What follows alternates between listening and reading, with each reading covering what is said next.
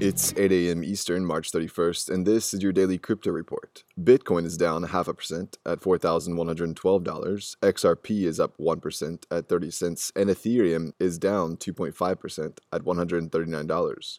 Those are leaders by market cap. Top gainers in the last 24 hours, Ripio Credit Network up 40%, Z Classic up 25%, and Primecoin up 21%. What works so well that it's basically magic? Bitcoin mining, USDT in the top 3. What about selling with Shopify?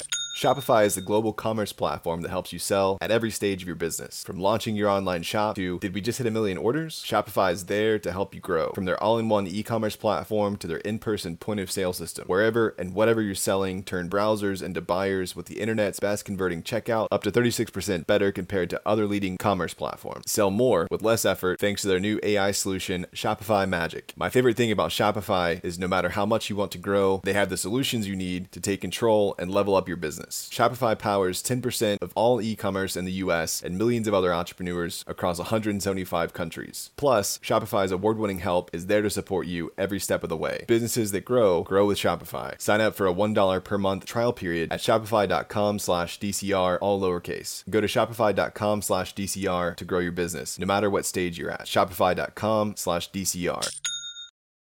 Today's headlines: the Universal Protocol Alliance, which consists of the exchange Bitrex, the blockchain browser Brave, the crypto finance startup Uphold, and auditing platform Certic, lending platform Cred, and the student organization Blockchain at Berkeley, is launching a EuroPeg stablecoin next month aimed at users who are looking for a low volatility cryptocurrency and potentially an annual return of 8% on their holdings. The 8% is going to come from the lending platform Cred.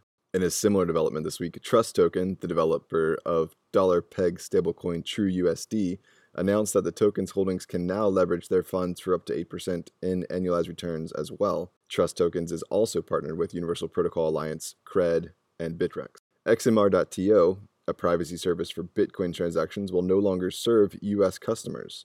The company revealed their updated service plans via a Reddit post saying, quote, XMR.to will, for the time being, not be serving customers in the U.S. We are working with our legal team to understand the best way forward. This policy will come into force tomorrow, unquote. This policy is perhaps a bit of a legal show, given that most users of the service are privacy-first users, and in the best practices section of the website, there are thorough instructions on how to hide IP addresses through services like Tor.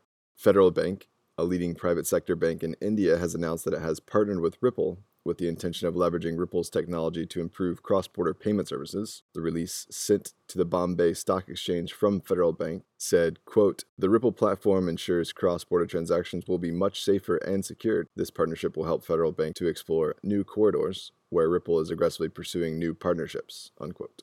And finally, Japan's largest railway company has been presented with a new crypto payment system for transport cards.